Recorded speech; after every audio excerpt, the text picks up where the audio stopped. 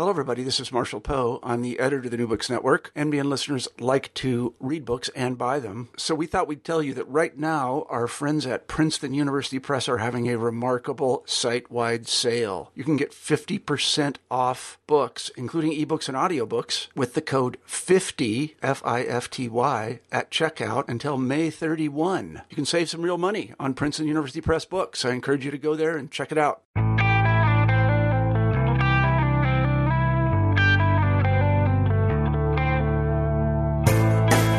Hello, and welcome to New Books in Art. I am the host, Lorena Turner. I am a lecturer in the Communication Department at the California State Polytechnic University in Pomona, California. Today I spoke with Ken Light, a documentary photographer, on his new book, What's Going On, 1969 to 1974. His book is a selection of personal and professional work that he did as a photographer from the early 1970s when he was in college in Ohio. He talks with us about his work as well as what drove him to want to work in photography and why he still prefers to shoot on film. I'm talking today to Ken Light, the author of the new book, What's Going On, 1969 to 1974. Ken is a freelance documentary photographer and teaches at the Graduate School in Journalism at the University of California, Berkeley. Welcome to the show, Ken. Thank you so much for having me. Can you start by telling us a little bit about yourself? Where are you from? What's your education? How did you get interested in photography? So I was born in the Bronx, and when I was very young, 3 years old, my parents moved out to Long Island, which would have been 1954. And I grew up in the New Suburbia. So the town I lived in was right next to Levittown, which was the first, I want to say, not manufactured, but the first developed suburbia in America after World War II, when the men came home from the war. My dad was an amateur photographer, so I was around his camera, and every once in a while he let me take family pictures. And I grew up in suburbia, white suburbia. But my dad and my grandfather worked in Spanish Harlem in New York City. My grandfather owned a furniture store, and so I would go from this suburban environment into Harlem, which was, as you can imagine, the sounds, the smells, the sights, and the poverty was so different than where I was growing up, and it kind of made me realize that there was this whole nother world out there that I guess has really informed my photographic work over the last 45 years.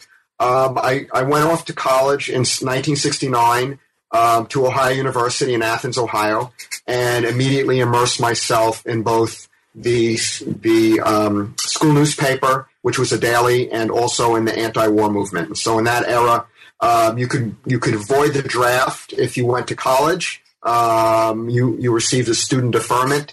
And I began to work with some newly found friends, creating the Athens Peace Committee, and we organized the campus around the war, around racism, poverty, all the issues of that era.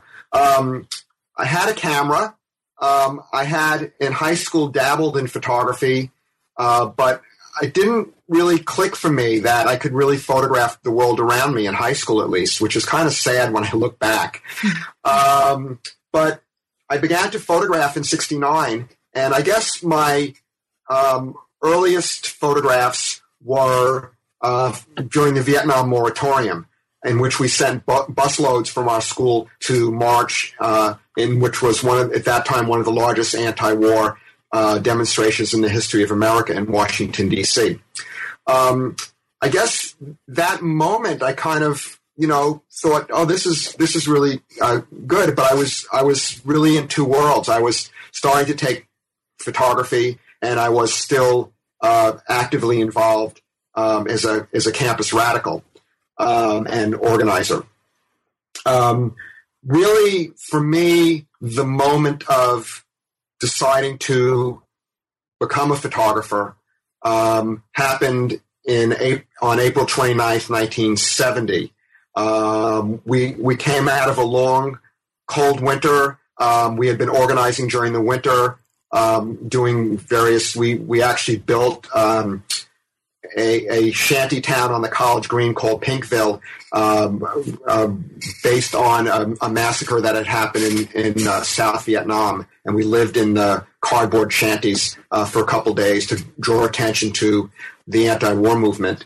And so people were organizing, and when the spring came, we saw a large increase of the number of students who became active, and partly it was around voting. We couldn't vote, so if you were 18, I was 18 years old.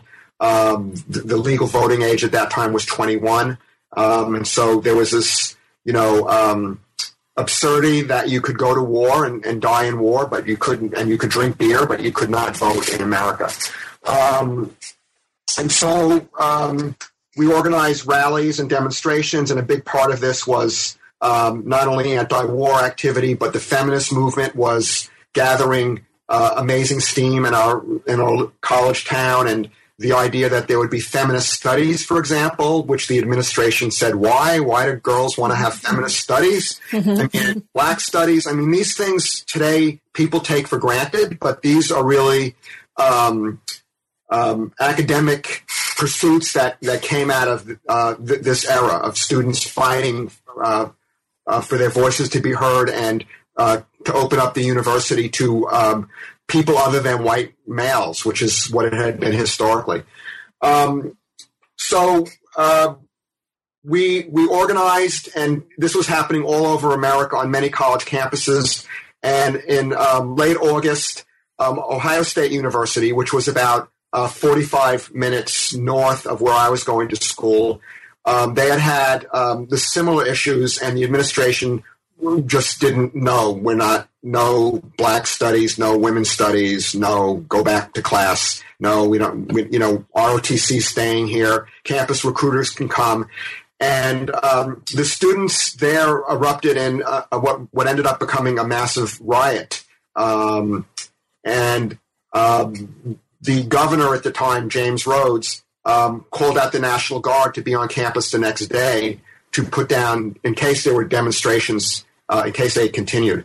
I hitchhiked up to Columbus with my 35 millimeter camera and 5 or 6 rolls of film and a gas mask, which I had with me. And when I arrived on their campus in Columbus, which was also the capital of Ohio, there were the National Guard deployed on the College Green, and hundreds of students, enraged. Not only enraged about the issues that they've been fighting for, but now enraged that your campus is occupied by soldiers, National Guard soldiers with helmets and guns and fixed bayonets. And all of a sudden they start throwing tear gas at the students to try to break them up. And this was a very radicalizing moment for their campus in particular, because the photographs I made that day show students with their books in their arms, and you can only imagine the experience of walking out of classroom and being apolitical, and all of a sudden, there's a tear gas canister right in front of you. And so I began to photograph, and after about an hour of photographing, of which kind of are the centerpiece of my new book, I was actually arrested by the highway patrol, which grabbed me from behind and handcuffed me and took me to a paddy wagon. And I said, I'm a journalist. I have a press pass, which was on my jacket. They grabbed the press pass, they ripped it up into pieces and threw it up in the air and said, not anymore. And I went to jail with about 300 other demonstrators that day. When I got out the next day, I actually was given back my gas mask, a paper bag which had my camera and my film. I hitchhiked back to Athens, developed the film, made prints, 8x10 prints, and sent them to Liberation News Service in New York City.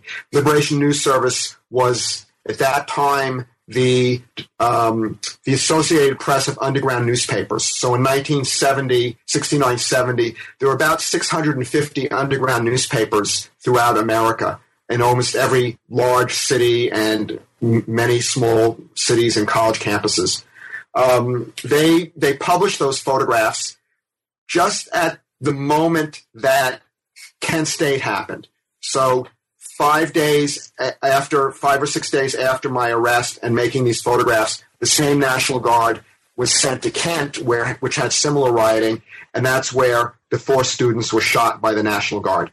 My photographs of the Guard and that day in Columbus were published all over the world. I mean, Africa, Europe, Cuba, Latin America, and of course throughout the U.S. in underground newspapers. And it was like, I'm 19 years old.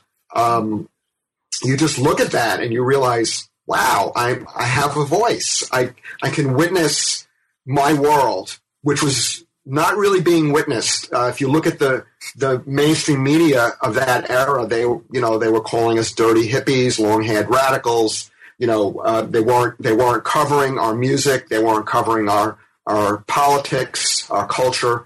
And I realized that photography was an incredibly powerful voice to witness the things around you that you felt needed to be seen, the things around you that needed to be changed. And that was the pivotal moment for me where I decided I was going to try to be a photographer.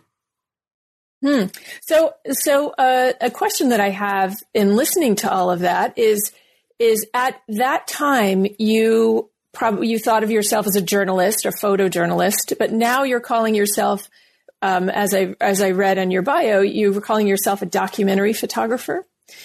And yes. how do you differentiate between those two kind of titles or descriptions? Yeah, so I think my early work was based on more event-oriented. So I would go to this event or that event, and I was really too young and not knowledgeable about the history of photography to understand that one could be a very big storyteller. So I think the difference to me is a documentary photographer would be a photographer who really spends months or years working on a specific idea or a specific project and dives into that in a very deep way and not just skims the surface. I think that photojournalism tends to be something that is assigned to you. Go to this event, go to that event. It can be you're there for 2 hours, you make an illustration, and photojournalists are incredibly talented. Newspaper photographers, very, very, very talented. I mean, they're able to go to an event for 2 hours or 3 hours and to pull out a moment. But there's no long-term thread to what they're doing. There's no long-term storyline. Each story is a very short moment. So for documentary photographers, the storyline is and the theme is incredibly, incredibly important. And so that's really where I moved. I began to, shortly after I made these photographs in 1970, I began to dive into doing longer stories. I photographed a shoe factory in Athens for almost a year. I did a project on high school students, going to many different high schools, photographing, and then many other projects over my career have evolved that way. Mm-hmm. So we're talking about your book, What's Going On, 1969 to 1974, and this is I believe it's your 9th book. Is that correct? It's my 9th book. Yes. Your 9th book. So how did this book come about, and why do you think it's published this year, 2016? Why do you think 2016 is the right time to tell these stories? So I've been looking at this work for many years. I mean, the wonderful thing about the old technology, film, is it's a very stable platform. Mm-hmm. And so, you have contact sheets, you have the negatives. I was very careful at keeping those organized in file cabinets. And as I moved from place to place, they always traveled with me. And I had prints that I had made over the years, and I kept going back to look at the work, and it kept growing and growing. And literally, I've been trying to do this book probably, I want to say, for maybe five or 6 years. As I was doing these other projects, it always would kind of rise to the surface, and I would say, oh, I should really do this book. In fact, I reached out to a number of different traditional publishers, and they would say, we love these pictures, but we hate Nixon. Or they would say, yes, these pictures are great, but we've seen them before. I mean, there would always be some sort of excuse. There would be love thrown at me, and then there would be some sort of rejection. And finally, I decided this work was important to be seen. This era was important to be seen. And I think part of it came out of, Occupy. And witnessing the Occupy movement, and then also, of course, witnessing what's happening now with Ferguson and the National Guard being called out, and Black Lives Matter, and now we have in San Francisco, young people going on hunger strike, the Frisco Five. That it really is kind of a mirror image of what we did in the '60s, of young people wanting to see change faster than it was happening, of demonstrating, of going into the street, of trying to have a voice. And so one of the great things of the new technologies is Kickstarter. And so I decided, I did 8 other books. I've been on press for all my books. I've worked with all my publishers. I've sequenced the pictures. I've gone out and gotten writers to write for the books. So I'm pretty well schooled in how you do a book. But there was something special about this book that was really deep within my spirit. That, not that my other books aren't, but I really wanted to have complete control over the process. I didn't want a editor saying, no, it's too many pictures, or no, here's the cover, and this often would happen when they show you a cover and you say, well, I don't quite like the type, and they go, no, we can't change it. We have a deadline. That's it. This is what we're doing. I didn't want to have that experience. And with the new technologies, you have Kickstarter, and the ability to kind of crowdsource and go out into your community, your own community, but also reach out into other communities and try to raise the money to do it yourself. And so I decided I would do this, even though it takes a huge amount of work. And I was photographing another project. I'm busy teaching and doing all those things. It felt so important, and that's what I did. A year ago, April, I put together a Kickstarter campaign. I hope to raise $30,000 in 30 days. I raised $45,000 in 30 days. And that allowed me to really create a book that was my voice, my story. And the end of the book has a mini memoir with many of the pieces of ephemera that I saved over the years, my press pass, wanted poster of Mark Rudd, political buttons, images that were important to that era. And it allowed me to create the book as I wanted it to be. That's great. What a heartening response to get so much positive feedback from people to support your project. That's really incredible. It was very, very satisfying. Yeah, absolutely. So let's talk about the book and a little bit about the way you structured the book. The book starts out with you start out with a brief introduction that's which you title kind of 1969, and it gives us an overview of that time, and then you move into the pictures. How do you organize the pictures in the book? Well, this was a real structural question, and it's really organized in two levels. Because I was young, because I started this when I was 18 years old, I didn't have any sense of how you tell a story. I mean, that even there was a story. I was photographing my world. I was photographing events that I was curious to go to, that, you know, like, what are Nixon people like? I'm going to go to a Nixon rally, or when the POWs came home, or in 72, I got credentialed to the Republican convention, and then I got credentialed to the inauguration, and various different, the May Day demonstrations in Washington. So there was a kind of timeline of events, obviously, over 4 years that I did this work, but it was all by accident. And so I wanted to kind of build the book in a way that you would start off by getting a sense of what America looked like during this time, but then punctuate America with these political events that were happening, keeping to their timeline.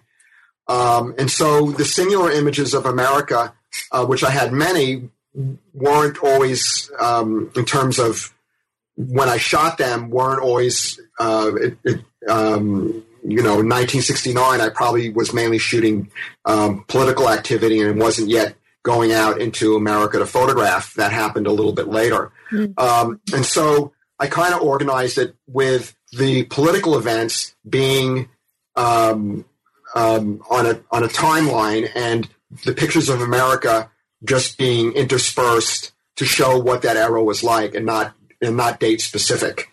And then we included at the end of the book a timeline, so people could see, what happened when Shirley Chisholm decided to run for president, or when the big March for Equality for Women's Liberation happened in New York City, and so forth. So there is a very specific timeline that, shows when the Watergate break-in happened, etc.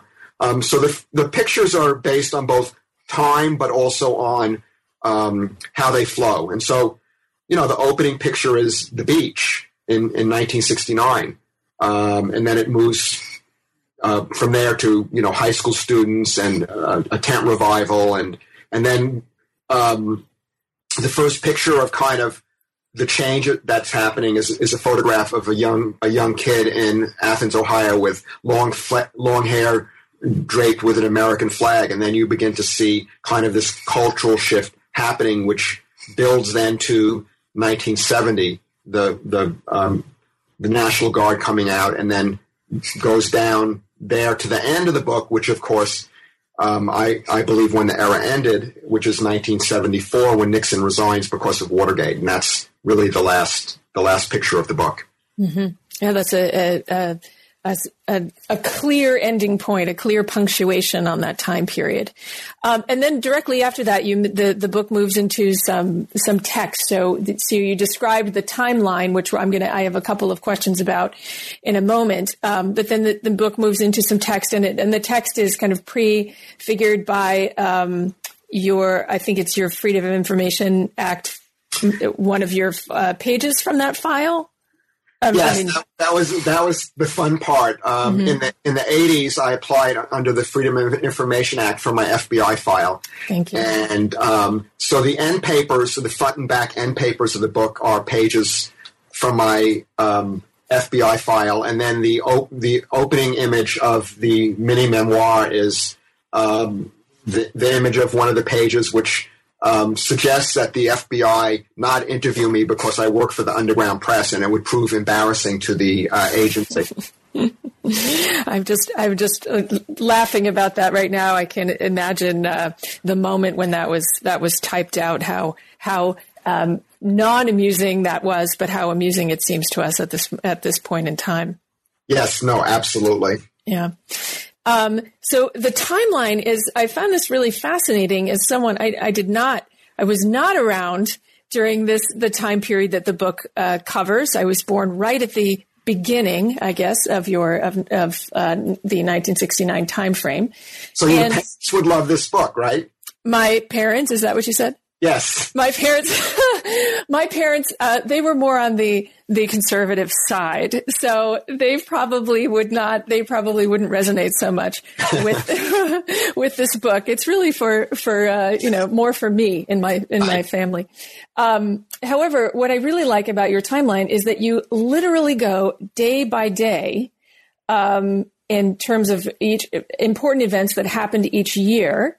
And as I'm reading this, I'm thinking, I have a fairly good knowledge of, even though I wasn't cognizant at the time that these things were happening, of what happened, in the time period. But this is just so specific and really gives an interesting understanding of how events kind of happened in relation to each other.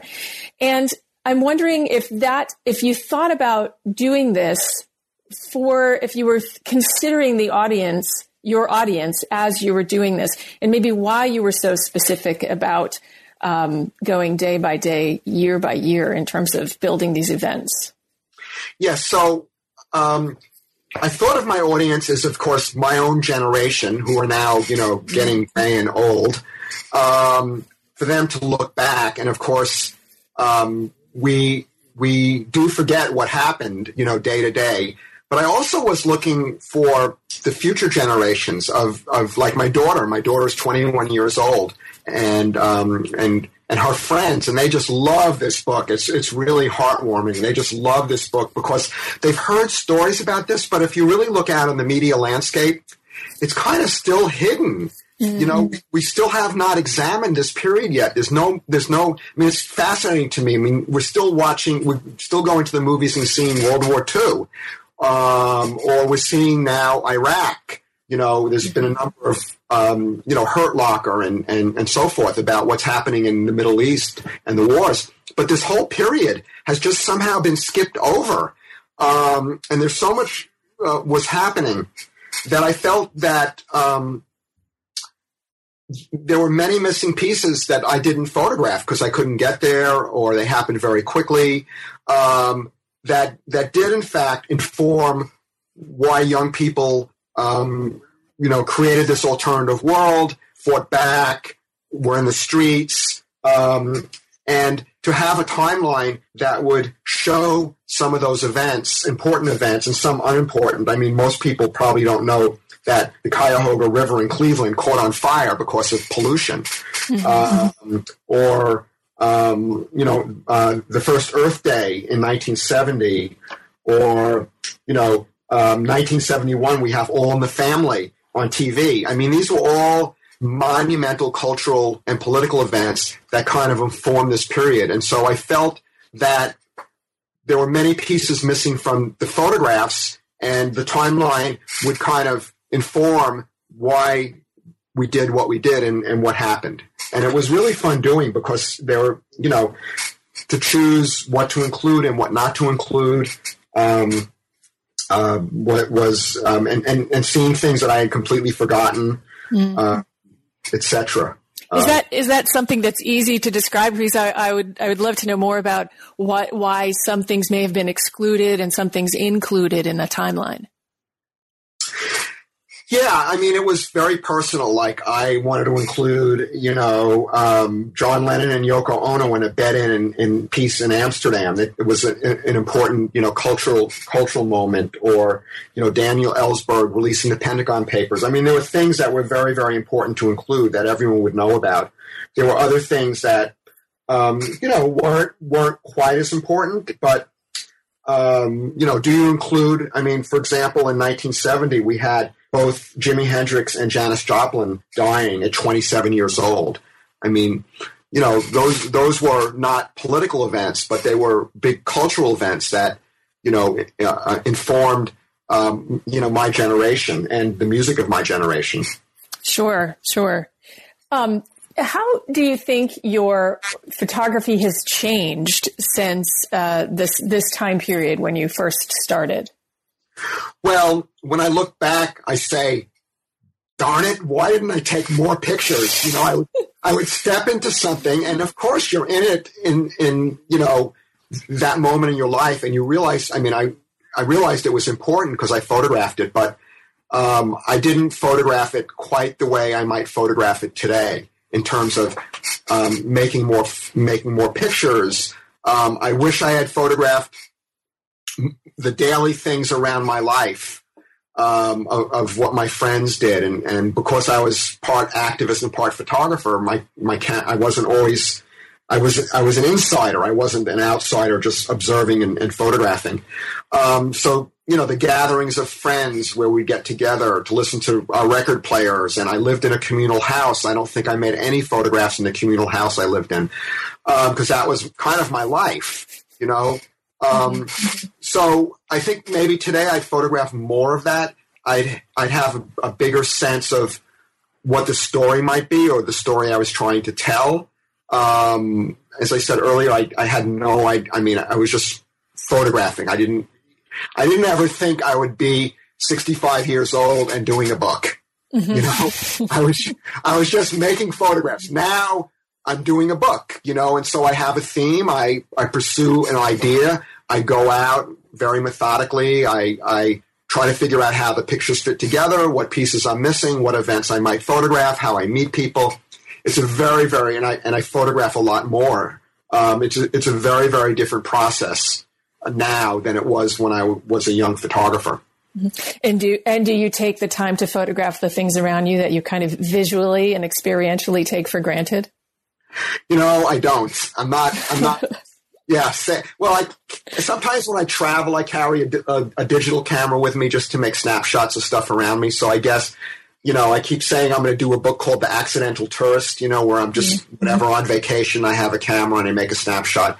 But I'm pretty focused on falling into a theme or an idea and delving into it and really spending time, trying to understand the story and trying to tell it visually. So I probably haven't learned my lesson. I feel like personally that I'm a photographer too. I didn't photograph for a very long time in my life, those things that were happening around me. And, of course now I completely regret that, but there's just, there is a level of, where you do take things for granted and you make assumptions about, where that line is of what's important to photograph and then what, is not important to photograph, when really, I would love to be able to, as maybe you're kind of describing too, to be more democratic about it, where yes. to have an understanding of that everything has equal value, particularly when you're looking at it from this, from the age of 65, say, Yes, but the problem for me is that when I get into the photographer space, I'm very intense and very, very focused. And it's bad enough when I go on vacation and bring my camera that my wife says to me, "You're lagging behind," right. Because I'm seeing something really interesting when I'm supposed to really be on vacation with my family. Right. That's gotten me into a lot of trouble in the past. Right. Yes, there's a toll that photography can take on your relationships in those contexts. Yes, absolutely. Yeah. I had a question that was related to that. Oh, about film. You still primarily shoot with film. Is that correct? I do. I still shoot with film. I'm primarily shoot with medium format camera. I'm a Mia 6, so that it's a square image, 6x6. I just like, there's something that I love about the process. There's something about not constantly looking at the back of my camera to see if I got the image, which I do when I shoot with a digital camera. I mean, I do like others. I make a number of pictures and look. With the film, you can't see, so you don't know if you got it, and if you keep working on it and keep playing with it. And I like the mystery of that. I like that when I go into the darkroom and develop the film and see and pull out the wet negatives off of the developing can, there's just something special about pulling it out and one, that you actually got something, that it came out. And two, just the kind of excitement of seeing whether you got an image that works or not. And sometimes it does, and sometimes it doesn't. And sometimes there's these wonderful accidents that are the mystery of photography. You're in the right place at the right time, and you do something differently. You move the camera a different way. You experiment. And I don't know that I would do that as much with a digital camera as I do with a film camera. And as I said earlier, the platform is great. I mean, it's stable. I don't have to worry about, a new operating system coming in, and all of a sudden I can't do the same thing with my photographs. But I have feet, and you have to have feet in both worlds. So, I mean, it's twice as much work, which is crazy, developing and then making silver prints from the negatives, and then scanning the silver prints and scanning the negatives and making digital files, because that's what everyone wants now. It's twice as much work, but yeah, I just love film, and it is fun being like the only one there with film. Now people like, is that film? They just look at you. Yes, it's film. There's something really wonderful about that.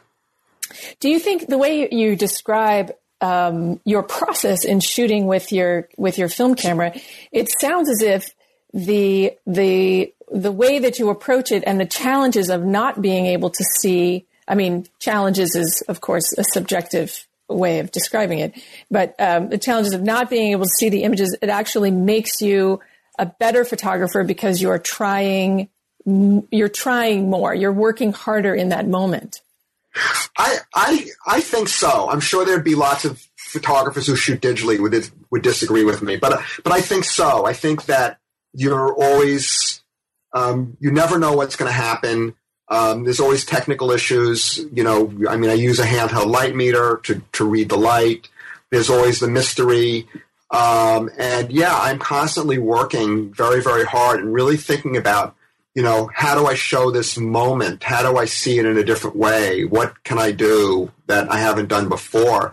And I don't know, if I looked down and saw it and said, oh, I got it, that would be the end of it. And because I can't do that, I think keep pushing to, try to find that moment. And sometimes, I get it on the first shot, and sometimes that moment is, 7 or 8 frames or 2 rolls away. And I just keep pushing. That's great. That's great. So, do you use a classic handheld light meter, or do you use an app on your phone that's the light meter app? No, I use a classic Pentax spot meter that has to be 35 years old. Wow. Wow. I wear it on my neck, the old-fashioned way. Right. That's impressive in every way. Congratulations. I'm very fast at it. I'm probably faster at doing that than, using the digital camera. And I actually trust it more because from decades of using it, I just feel, I know it's in my head. I know what I'm doing. Right. Rather than, letting the computer and the camera decide what's in, what you should be doing. Right. And do you prefer the quality of the film image? This is, I'm sure, a question that people must ask you a lot. Do you prefer the quality of that, say, over digital images at this moment?